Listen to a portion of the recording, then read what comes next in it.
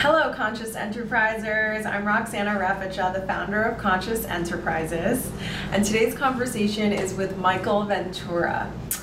This conversation could have been much, much longer. There were so many questions and rabbit holes I could have gone down. Michael Ventura is just such a fascinating human being.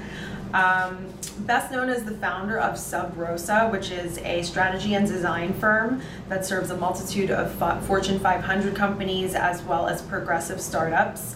Michael has developed a program to educate corporations and society on the importance of empathy, and this program is called Applied Empathy. Michael has grown Applied Empathy into a movement, hosting client seminars, a podcast, a live event series, an immersive card game that everyone should check out on his website, and he even taught a course at Princeton University, as well as authored a book called Applied Empathy that every business person should read. I think it's also available on his website as well as Amazon. And from this approach, Michael has fostered many expressions of himself through business. Not only does he run his firm Sub Rosa and Applied Empathy, but he also has an alternative medicine practice called Corvus. He has an event space in New York City called and also a retail store with his wife called Calliope. Such a fascinating conversation. I hope you enjoy, and please follow us on social media. We're on Instagram, we're on LinkedIn, and we're also on Facebook. And of course, our website is www.conscious.enterprises. Enjoy.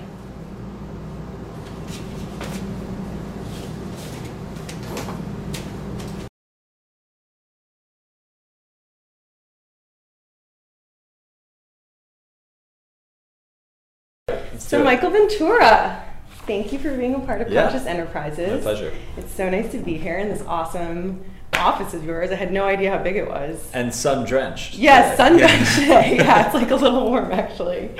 So you are best known as the founder of Sub Rosa, which is a branding and strategy firm here in the West Village. Tell me about Sub Rosa and what you guys do. Sure. So I think at our core, what we're best at is helping brands discover or rediscover their north, right? Who are we? What do we stand for? Where are we going? How will we get there? What are the types of people we need inside this organization? What are the types of belief systems we need? So a lot of our work sits pre-marketing, if you will, and at sort of at the business level, really helping leaders think about those types of big questions. And then once we help crack that code and figure out what the path forward is, then inevitably it ends up moving downstream into designing graphics design systems or brand identity systems or communications programs or something maybe even as specific as a retail environment. Cool. So we have architects on staff and all of that sort of stuff. So sometimes it shows up really physical, sometimes it shows up more digital, or sometimes it just shows up strategically. Is that what you guys did for Goop? I saw that you did something. Goop, we did the Goop sort of one-day summit, if you will. So about 500 attendees. We produced the whole event for them, where there's speakers who are on stage. There's brands who are selling their wares to the attendees. There's a bunch of experiences. So executive producing that whole event on their behalf was our project for them recently. Oh, awesome. Yeah, it looked amazing. Yeah, it was super cool. Who are some of your other big name clients that people would recognize? Yeah, Nike is a client we've been working with for a long time, really helping them across a variety of both strategic and marketing initiatives. Right now we're doing a lot of work with Marriott. Marriott, wow. Yeah, Marriott and Starwood merged last year, maybe 18 months ago now.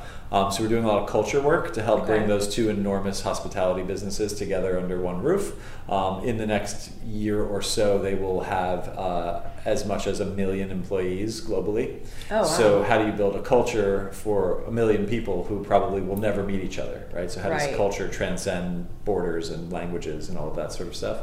So it's a super interesting project. And then, let's see, all the usual suspects have come in and out of the doors over the years. So General Electric and Google and Target and, all sorts of, multinationals.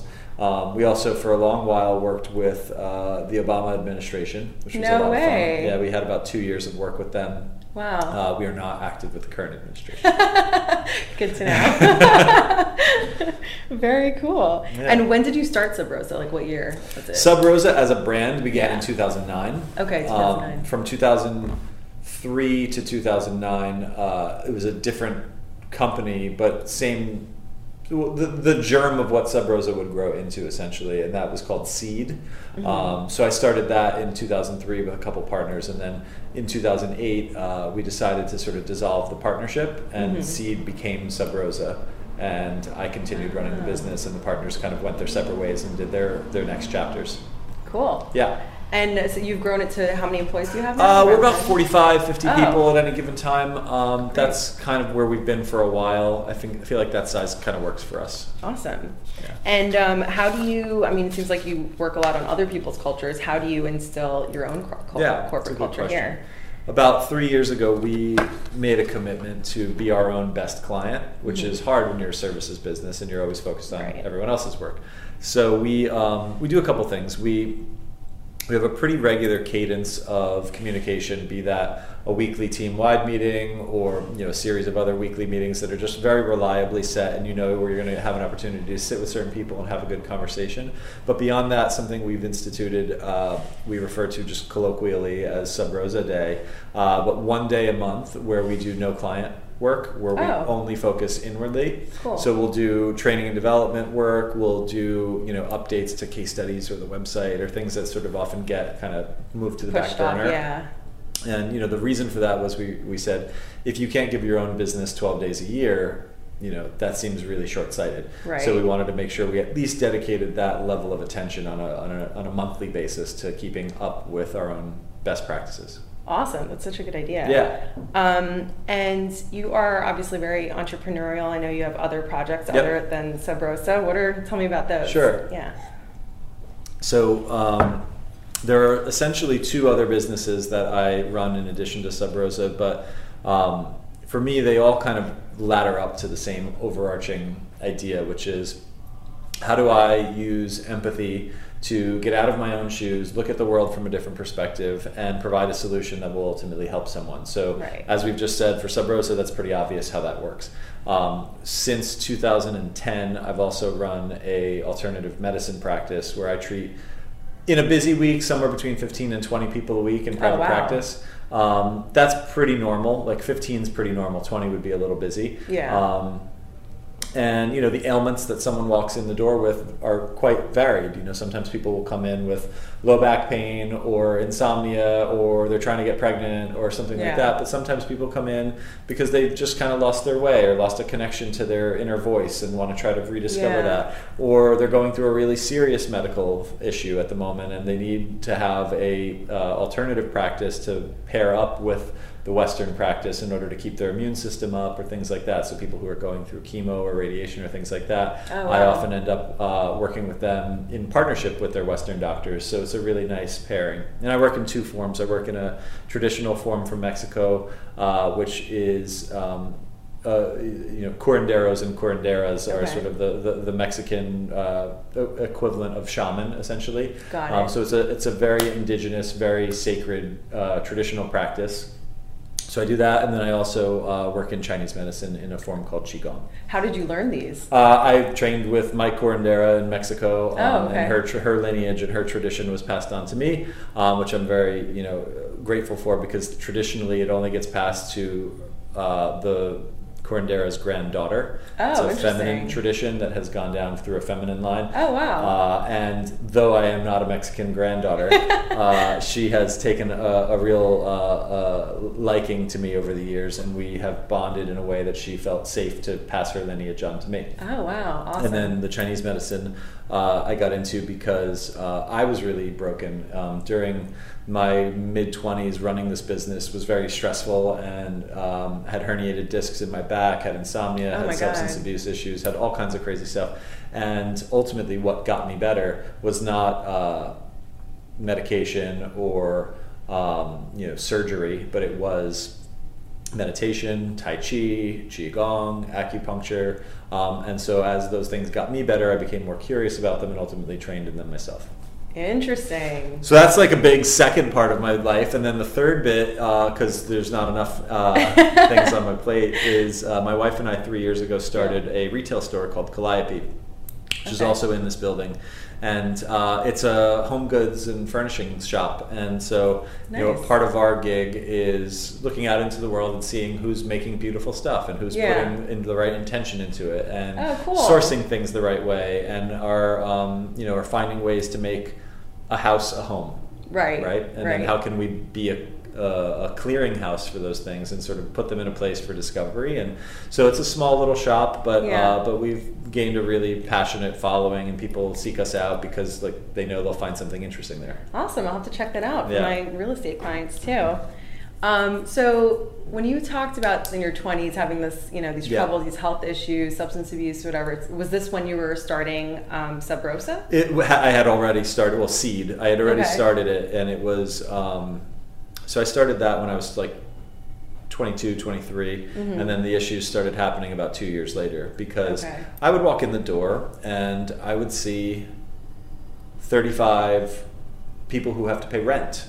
Right. 35 people who have groceries to buy. 35 people who want to go on a date this weekend and pick up the tab, right? Right. And the stress of bringing in enough business to pay for all of those people and to make sure that they feel comfortable and secure and can do their job well sat on my shoulders, and I didn't know how to deal with that stress. Yeah. And so I would bury it with drugs and alcohol and all of these other things. Yeah. And then eventually one day I was changing the water jug and just saw white, and the next thing I knew I opened my eyes and I was on the ground and the water jug is glug glug glug. Oh my god. And I had herniated 3 discs in my lumbar spine and could barely walk. And it was just what in retrospect the way I view that injury was that I had piled so much emotional weight on me that at a certain point my body just said enough is enough. And it was a signal to change my life.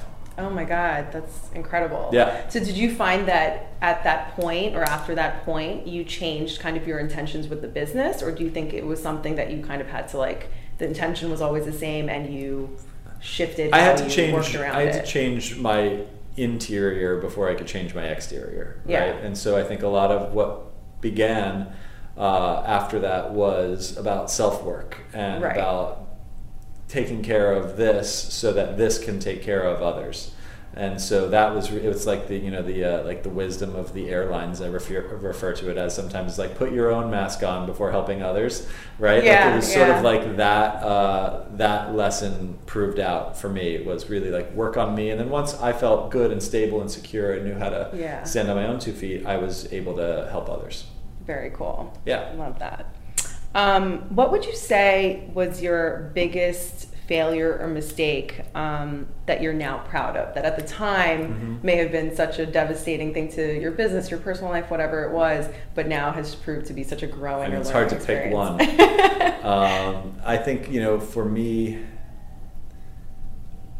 there have been so many, honestly, because this is all I've ever done, right? This is the only job I've ever had. I've been doing this for 16 years, maybe a little bit more.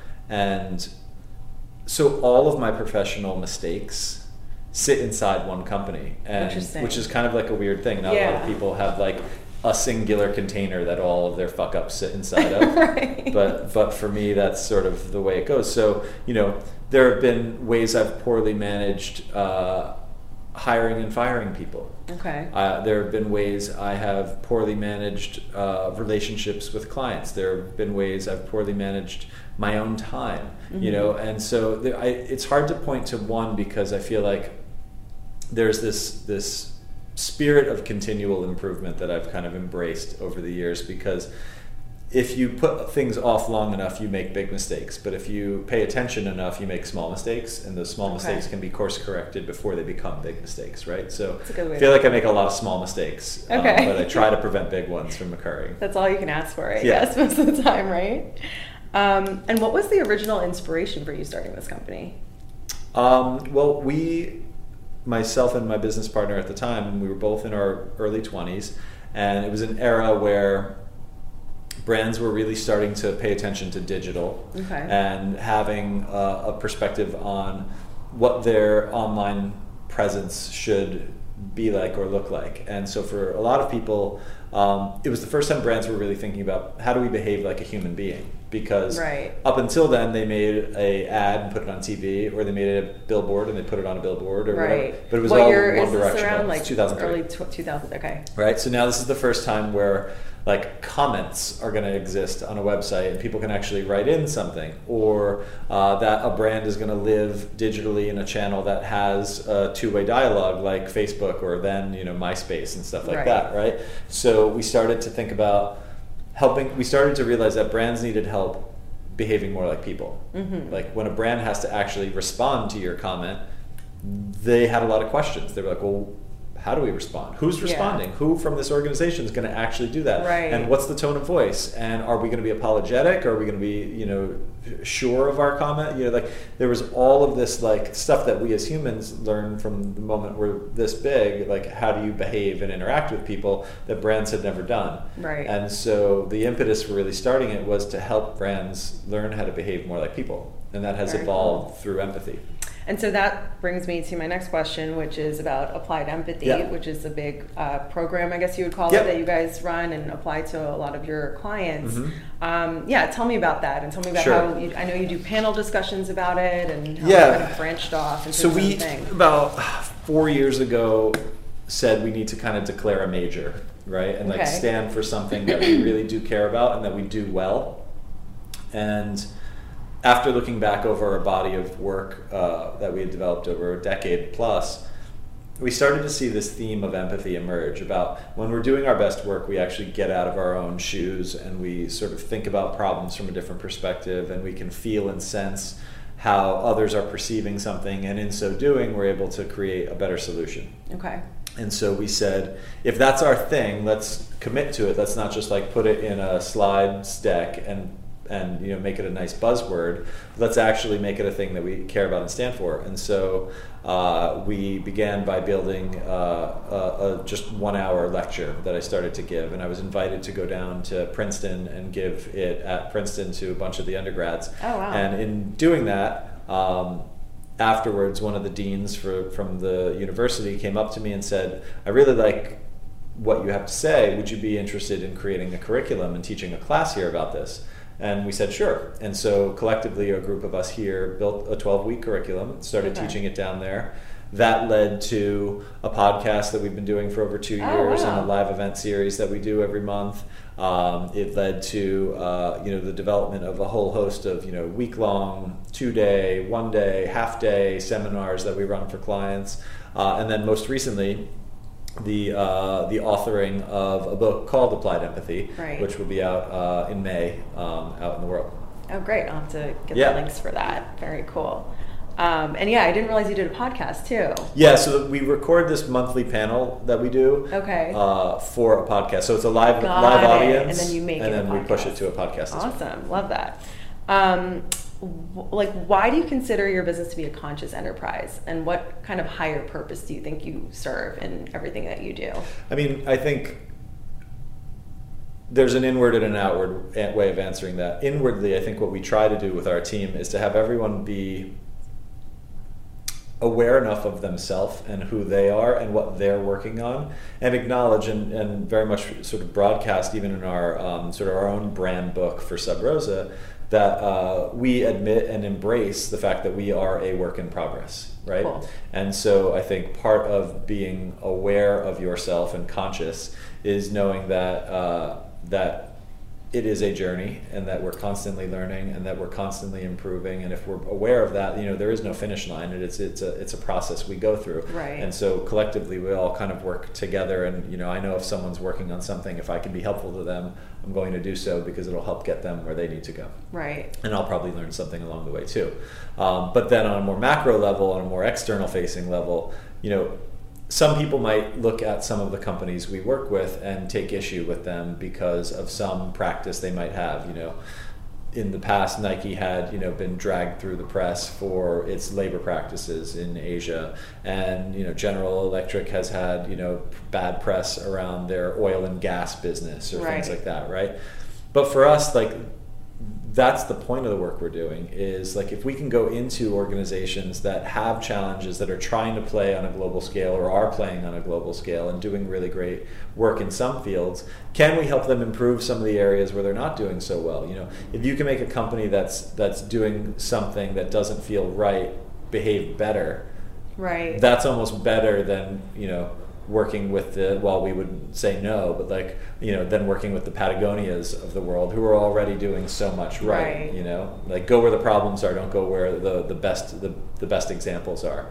Though, that's like, really great. You know, Yeah. though, like I said, like, if Patagonia calls tomorrow, we'd be happy to take a call. Right. Very cool.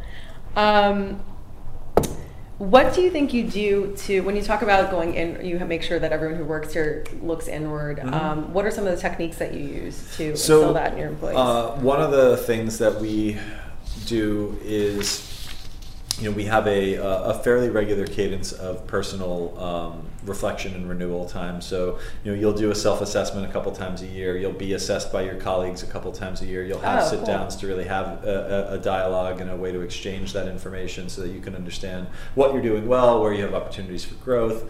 But then beyond that, we do 2 major day-long either off-sites or on-sites here every year, where we will bring in different types of programming or thinking that will let you explore your interior world in a different way, be that in the form of meditation or some other tradition, or maybe just a journaling exercise, or something like how we met in part, which was through the use of the developed, just for the context of the interview, you know, the questions and empathy cards are essentially like highbrow cards against humanity. You know, instead of like dirty jokes, we're asking deep questions. But doing that with a colleague that you might have been working with for 2 years and spending 20 minutes doing that, you're going to know more about that person in 20 minutes than so you guys utilize those cards here usually. Okay, cool. That's really awesome. Yeah. Awesome. And do you yourself have like a regular like morning ritual or anything you do to like keep yourself like aligned? What do you do? Yeah, for sure. I have a Taoist practice, so typically I'll get up and I have about an hour of Tai Chi, Qigong, meditation, and then if I'm feeling extra stiff or like, you know, just off a plane, I'll throw in some Yin Yoga as well. But that's every morning, 7 days a week for the past 5 years. Like, you know, like don't miss a day, if you know.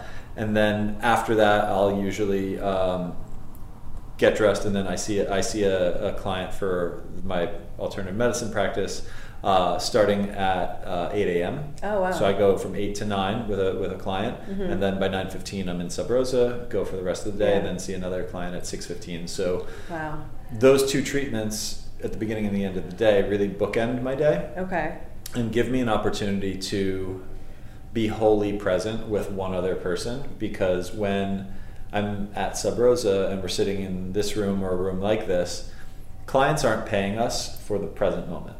They're paying us for what we're going to do together. What you're delivering, and what will happen next, right? So there isn't a lot of value placed on the now in the commercial world that we live in. Right. But in a treatment, that's all we have, because I can't help what happened before you come in, nor can I help what happens at 9:01 when you walk out the door. Right. So all I can do is be of service in that 60 minutes that we have together. And so it's a nice way to bookend the day, being wholly present with another person. Wow, packed schedule. Cool. How do you, I mean, you have so much going on, so many fun things. How do you measure success? I would say by how comfortably I sleep. Really? Okay. Yeah, I feel like if I'm going to bed without anxiety, without my motor running, then I'm probably doing the right thing. Cool. You know, money is a side effect of doing what you love. I've never really thought that money is the driver. Impact, some people will say quantity is more important than quality. Some people will say quality is more important than quantity. I think that depends on what the problem is and what you're trying to change. Yeah. So for me, it really is like, you know, do I feel good about what I'm doing, and am I comfortable enough when I lay my head down at the end of the night to know that I did a good piece of work for that day? Cool. So would you consider yourself to be a successful person today? Yeah, for sure. I successful with a lot of room to grow. Awesome. Yeah. And on the point of money, it's interesting to talk to entrepreneurs about, attracting the right money. When you were going through the beginning of Sub Rosa, and when you're talking about having this weight on your shoulders of, people need to get paid and this Right. and that, did you find that there was something like either a turning point, a realization, a catalyst for you that allowed money to kind of start flowing to you more naturally?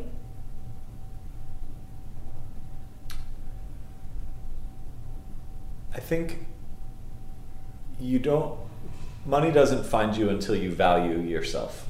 And I had a teacher, my Qigong master, was talking to me about, as I began practicing.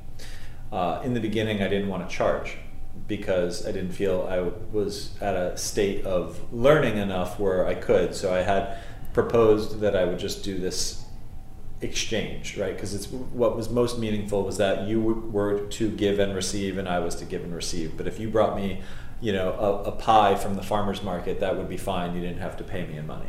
And I had been doing that for a little while, and he told me that at the end of the day, there has to be a value you put on your time, and there has to be a value you value your work at. Right. Otherwise, people will set the value for it. For Right. you. And that's true in any business, right? If you don't value your time and value who you are and the work you provide to them, someone else is going to value it for you. And there's a very high likelihood they will value it less than you would value yourself. Yeah. So, don't be afraid to know what you're worth or declare what you're worth to other people, because that sort of puts the right vibration in the air for things to come to you and find you. Totally. Love that. What are your goals, I'd say, in the next year, 2 years, for all these endeavors that you're working on? I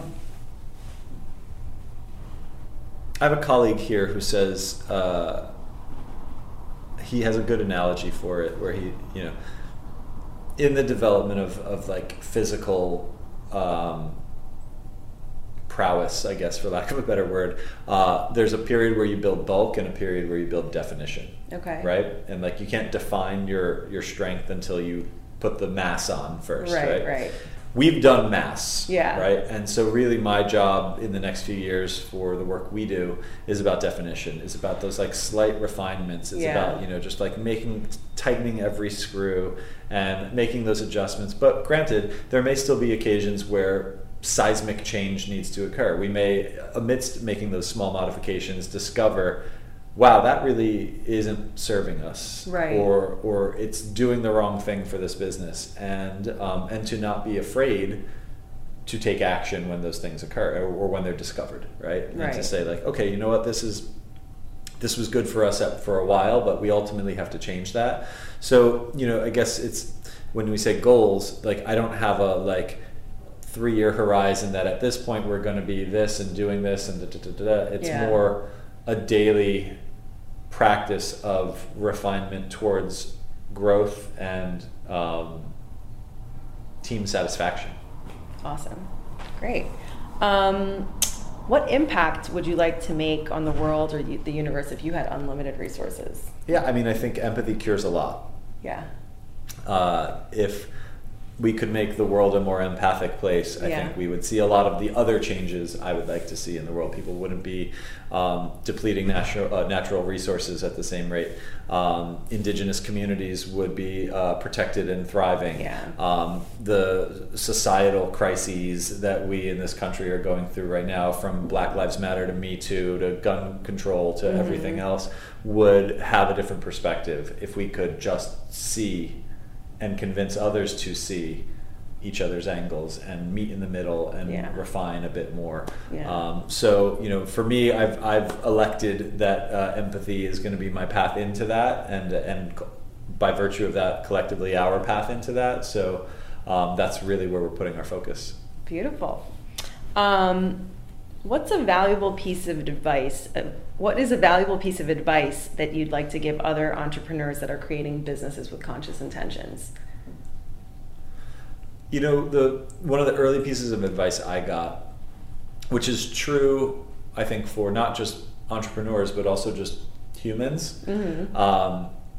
is to start to really find the comfort in the discomfort, right? If you, the way it was phrased to me, which I've sort of evolved in my mind over the years, is if you don't get into trouble, you'll never learn how to get out of it, right? And so if you always play it safe, and if you always kind of, just do the easy thing, you're not creating any tension for growth. You're not creating any opportunity for expansion. Right. So don't be afraid to take the hard risk or the overwhelming thing or the risky thing, because that's where real growth occurs. That's where you're pushing your boundaries and ultimately will find something more meaningful. Okay, cool. Is there anything you wanted me to ask you or you wanted to talk about that I didn't bring up?